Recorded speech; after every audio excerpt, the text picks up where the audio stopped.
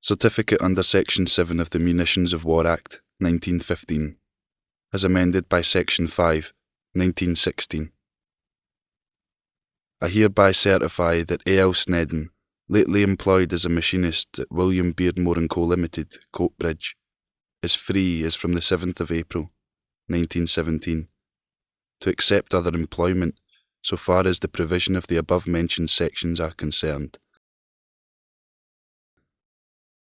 22nd of June, 1917. Private A.L. Sneddon.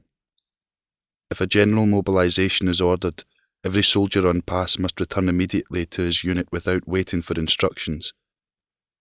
In case of emergency, report to the nearest police station and there to await orders as where to report for duty.